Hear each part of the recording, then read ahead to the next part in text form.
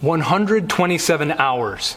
You may remember that as the title of the 2010 movie that details 6 days in the life of Aron Ralston, a wilderness enthusiast who got his arm caught between a boulder and canyon while on a day hike in Utah in 2003. Mere hours into his day's journey, Ralston, a competent and experienced adventurer and climber, caught a bad break when a foothold that seemed sturdy and stable wobbled underneath him. As he jumped down from the dislodged boulder and it came toward his face, it first smashed his left arm against the left wall of the narrow canyon and then settled against the right wall, pinning his right hand and wrist. There was no getting free. And in that moment, Ralston was faced with the decision to either lose a part of himself or lose all of himself. The story reveals his remarkable courage and resourcefulness as he's able to count the costs in the midst of a difficult situation where he's literally caught between a rock and a hard place. And that's not my bad pun, that's the name of his book about the ordeal. But he makes the hard decision where he takes matters into his own hands rather than relying on some miraculous intervention.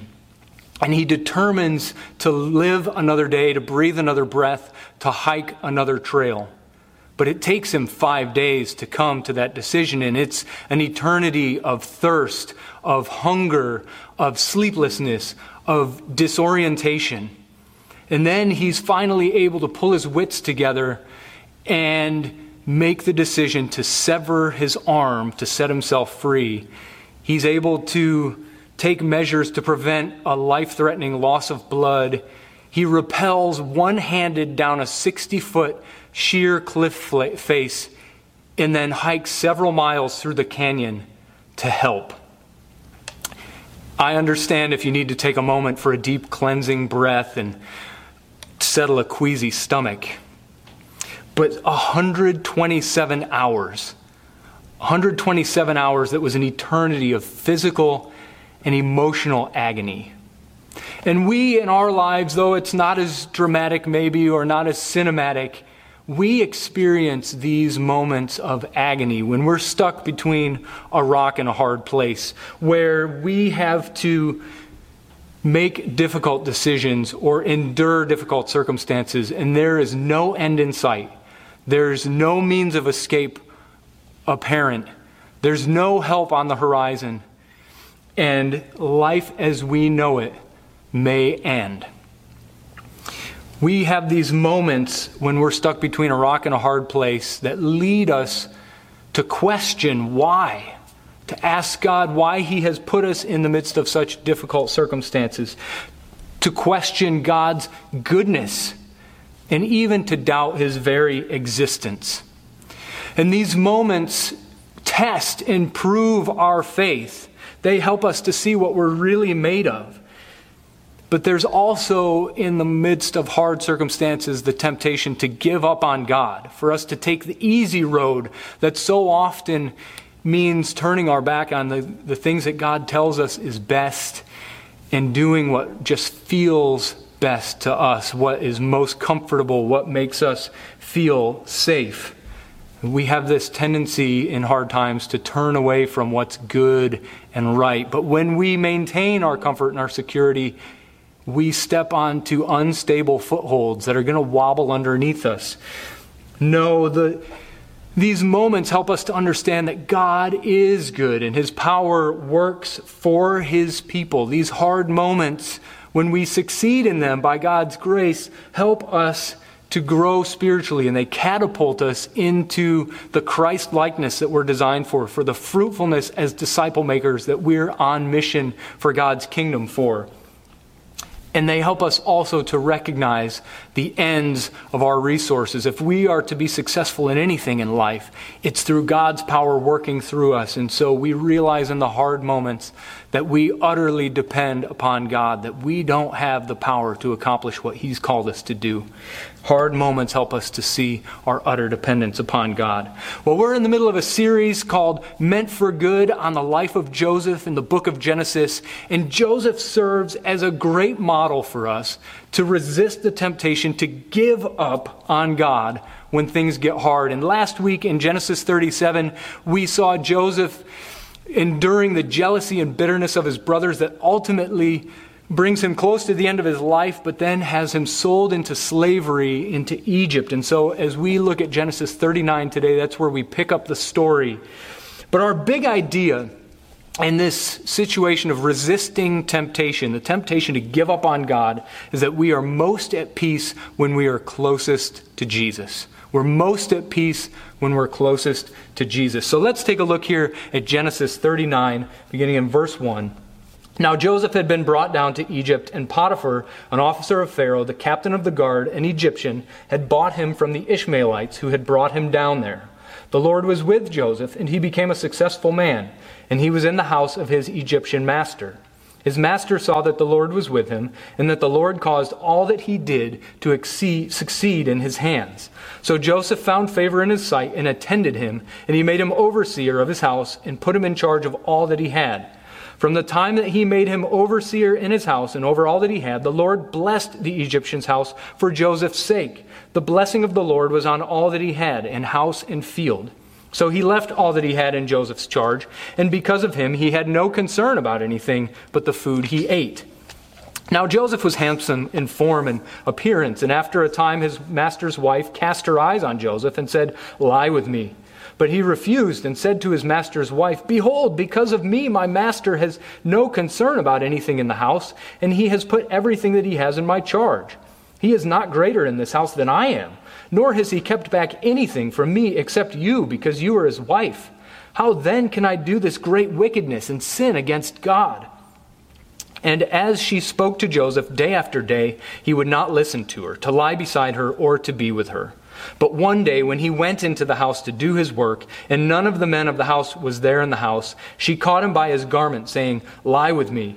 But he left his garment in her hand and fled and got out of the house.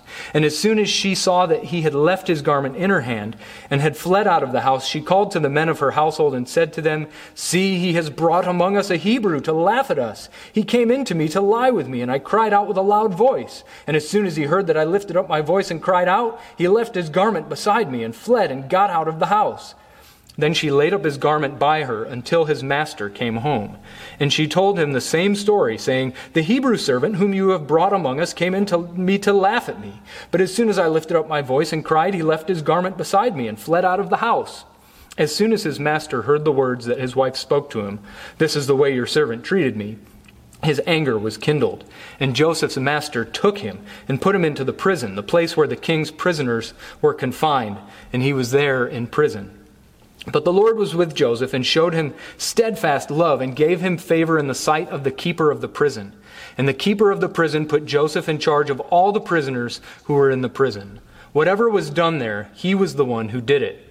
The keeper of the prison paid no attention to anything that was in Joseph's charge because the Lord was with him. And whatever he did, the Lord made it succeed. So let's take a look here at how Joseph responds to this less than ideal scenario. And as we begin in verse 1, it would be easy for any of us in Joseph's situation to see this as a pretty negative turn of events. Yes, he's already a slave. He's with the Ishmaelites, and then they sell him as property in this foreign land where he doesn't know the language. He doesn't know the custom. Here's Potiphar, who's this man. He's the captain of the guard, probably a severe Marine type. And Joseph must be wondering, what's it going to be like in his house? His brothers are the ones who have turned on him and put him in this place. A huge cause of discouragement. And his father has no idea where he is. In fact, his father even thinks that he's dead. Things look pretty bleak for Joseph here. But from this negative start, things quickly turn around. Joseph is quickly elevated to a position of authority, given privileges in Potiphar's house. And so our sense of justice is a little bit fulfilled here as we see him being rewarded for what we know to be his good character. But again, the situation turns for the worse. He finds himself in an unsolvable situation. He ends up in a lose-lose situation as Potiphar's wife keeps pestering him day after day and finally forces him to a decision where he can't do what she's asking, and he's penalized because he resists what she's asking him to do. It would be so easy for us to conclude here that doing the right thing, that making the decision out of character like Joseph does, is a bad thing because he gets jail time for it. Joseph, on the other hand, does not come to that conclusion. In fact, the most rattled we see him throughout all of these events is in the moment when Potiphar's wife invites him and he runs out of his shirt. Other than that, we don't see really any indication about his emotional state, his internal state. And I think it's because for the author, there's nothing to report here, that Joseph was consistent and steady throughout all of this. And the reason for that is because he had, in the good times and in the bad times, consistently cultivated a relationship with the Lord. That he had peace in the difficult moments because he had a close, consistent, regular relationship with the Lord. And that's what his source of fulfillment was. That's where his contentment lay, not in his circumstances. And we can see this idea here right in verse 2, after the bad things in verse 1. In verse 2, we see the Lord was with Joseph. He had that consistent relationship. Again, in verse 20, he's thrown into prison. The roller coaster goes down again. But in verse 21, the Lord was with Joseph. And we end up seeing that things in prison work out really as best they can, given that context. Joseph has this ability, this knack, this discipline in his relationship with God to look for God in the midst of his misfortune, to sense God's presence, to surrender whatever the circumstances are to God and his control, and to trust that good things will come even if he can't see them in the moment. And Joseph can hold with an open hand and let go things that were for his benefit without grieving over them because he trusts that God has something better for him. There's nothing that he gives away that he doesn't think God can give him something better than. And we, in a similar way, in our relationship with the Lord, have to give up things that are dear to us, that are attractive to us, in order to live out God's design for our lives. It may be a relationship, maybe a toxic relationship, or maybe a relationship with somebody who just is a bad influence on us and who would cause us to give up on some of the things that God's called us to. Or it could be a bad habit that's just not healthy for us, or maybe even that has escalated to the point of addiction and it's become a master over us and taken God's place as master in our lives. Perhaps it's entertainment and just how we let that seep into our consciousness. Entertainment can be so influential for us because the emotional power that it packs, and it can change our thoughts and our behaviors because of how it plucks at our heartstrings. Maybe it's just the material things that we have around us, our stuff that we either spend a lot of time maintaining and taking care of, or that we are distracted using, that prevent us from giving our best to God. But God's place in our lives is supposed to be supreme, that we're not to have any gods before him, that we're to love him with all of our heart, soul, mind, and strength. And so we have to let go of some things that prevent us from doing that from time to time. And when we do so, we demonstrate our faith. We make a declaration that I'm for God and nothing else matters more to me than him and the peace that I have in relationship with him. Nothing we give up is better than what God will supply. And when Joseph has this orientation, when God's supreme in his life and he knows that nothing he gives up is better than what God will supply, well, then it becomes easy for him to resist temptation. It's a simple thing for him day after day as Potiphar's wife comes to him and tempts him to give up on God, for him to simply say no until the moment when the circumstances change a little bit, the accountability is not around him, and she becomes even more bold. The pressure gets even hotter, and then we see his true values leak out.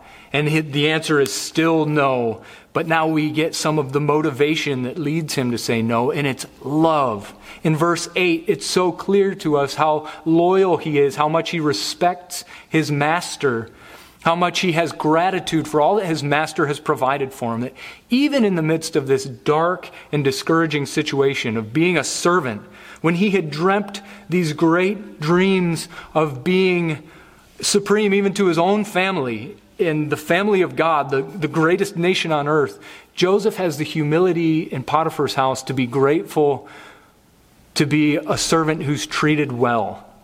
And his loyalty is such that he's not going to take something, the one thing that his master has not offered him. But even greater than that, we see in verse 9 that love for God is the primary motivation for Joseph. That he says it would be wickedness. He's committed to the purity, to the holiness that God's people are to show. He's committed to not sinning against God, and he recognizes that to give into this temptation would be abandonment of God, would be abandonment of his faith. He recognizes that it would have far-reaching consequences. It wouldn't just be some momentary indulgence, but it's going to throw off everything, those dreams, that promise that God had put on his life, are all going to be jeopardized if he stumbles in this area. Love is what motivates Joseph to say no, and love for God is what motivates us to resist temptation, to be able to say no in that moment. When we have true joy in our relationship with God, when we recognize that nothing apart from Him is worthwhile, then it's easy to stay loyal to Him. It's easy to follow His commands because we know that they're for our good.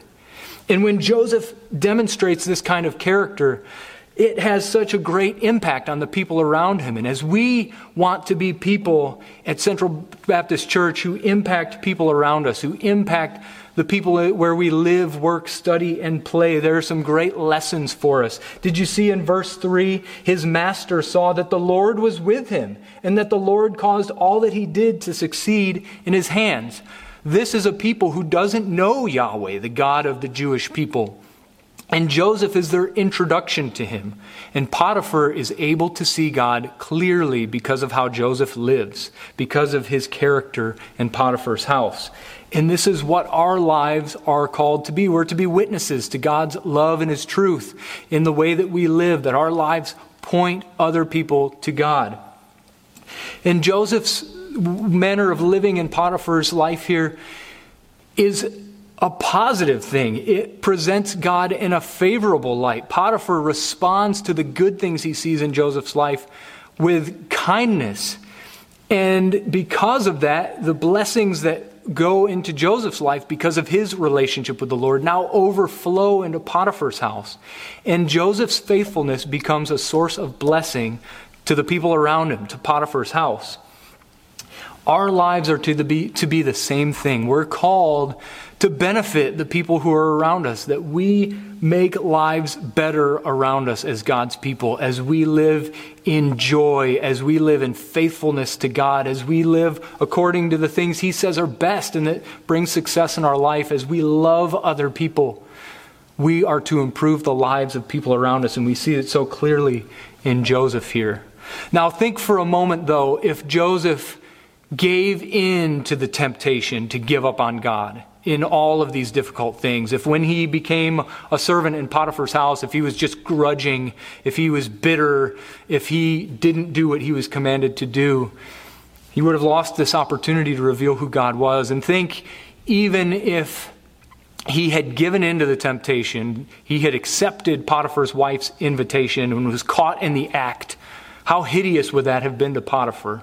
If when he was sent to prison, he squawked about his rights, he insisted about how innocent he was and how unfairly they were treating him, he would have been a thorn in the side of everybody. If in prison he just complained and continued to talk about how innocent he was, he would have lost all these opportunities to do good to the people around him.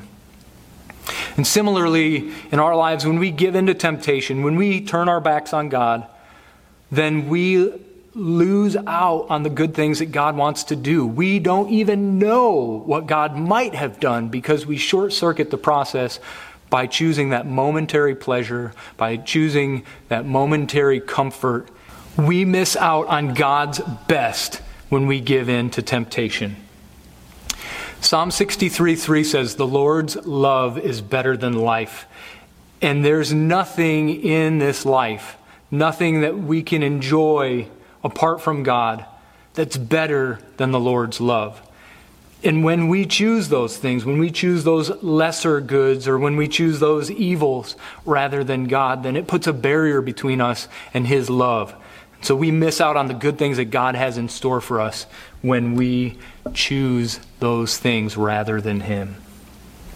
Well, as we come back to the story of Aron Ralston, and as we think about what it means for us to choose God's best, to live the life that He's called us to preserve that life rather than engaging in things that would corrode it and corrupt it, what ends up being the determiner in Aron Ralston's decision to sever his arm and gain the freedom that he had lost for those 5 days is when he recognizes that this hand is, if he is able to escape, this hand is going to jeopardize the health of everything else that he has. See, from the moment that that boulder started to press against his hand, he lost blood flow to it. And within hours, the damage was so severe that even if he were to get away with the hand still attached, it would have to be amputated. And so that decomposition, if the blood were to take those decaying elements back into the rest of his body, then it would kill him. And so he realizes, I have to get that hand off from me. And he realizes that what used to be a useful and helpful and good thing that he grieved over having to lose his hand at the beginning, it now had become a hindrance to his life. It was an obstacle to him. It was poison that jeopardized everything else that he could hope for. And when he realized this, I'll read from the book as he describes it. He says, "I lash out in fury, trying to yank my forearm straight out from the sandstone handcuff, never wanting more than I do now to simply rid myself of any connection to this decomposing appendage. I don't want it. It's not a part of me. It's garbage. Throw it away, Aron. Be rid of it. I thrash myself forward and back, side to side, up and down and up. I scream out in pure hate, shrieking as I batter my body to and fro against the canyon walls, losing every bit of composure that I've struggled so intensely to maintain." And so Aron Ralston, when he recognized the threat that this poison had on his life, he fought with everything that he had in his body.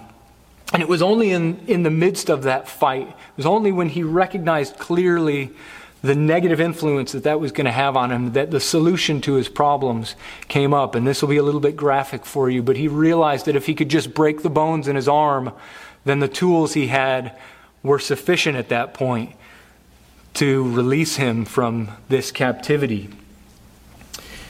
Well, as we think about that courageous resolve in Aron Ralston, and as we think about the biblical record of Joseph's commitment to God and to the purity that he calls us to, and just Joseph's ability to see beyond the immediate circumstances and to trust in the good that God had in store. Imagine for a moment what it would look like for us to have that same kind of commitment and courage. Think about your current tough circumstances and remember for a moment how dearly loved by God you are. That you're not alone in those circumstances. Think about for a moment how Jesus in John 10 wept when his friend Lazarus had died. And Jesus, days later, would raise him from the dead. Jesus knew he had that power. Jesus knew that he was going to accomplish the redemption and purchase eternal life for all people at the end of his earthly ministry. He knew those things as he wept for Lazarus. And yet in the moment, in that intense sadness and grief of the human condition, Jesus wept. And as you struggle through the pain and the grief and the agony and the impatience and the fear of whatever difficult circumstances you're going through, as you struggle with that temptation to turn your back on God, to do the easy thing rather than the right thing, remember that God is there with you and He knows what you're struggling through. He loves you, and what you're going through is designed to make you stronger in your faith in Him, to understand that His resources are far greater than anything you've known to that point. And so when temptation comes, when it feels like there's no way out, there's no escape, there's no end in sight, commit to doing the right thing. Commit to doing the best thing. Take courage from Aaron Ralston, who thrashed his body to get rid of whatever that hindrance was, to get rid of that obstacle to his health and his life moving forward.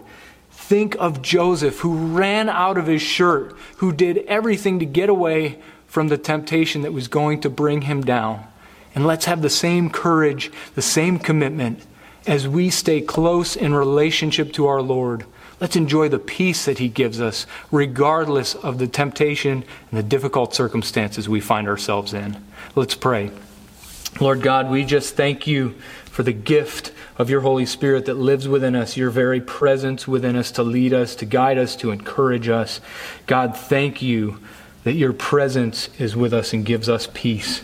And God, I pray that You would give us courage. I pray that You would steel us even now if things are good, if circumstances are pleasant. God, help us to press in close to You, to love You with all of our hearts, souls, minds, and strength, to put You before anything else in our lives, that when the tough times come, there won't even be a ripple. We'll just continue to press into You and to trust You beyond the circumstances we see, knowing that You have better things in store for us, God. Use us for Your glory as You used Joseph. We pray in Jesus' name. Amen.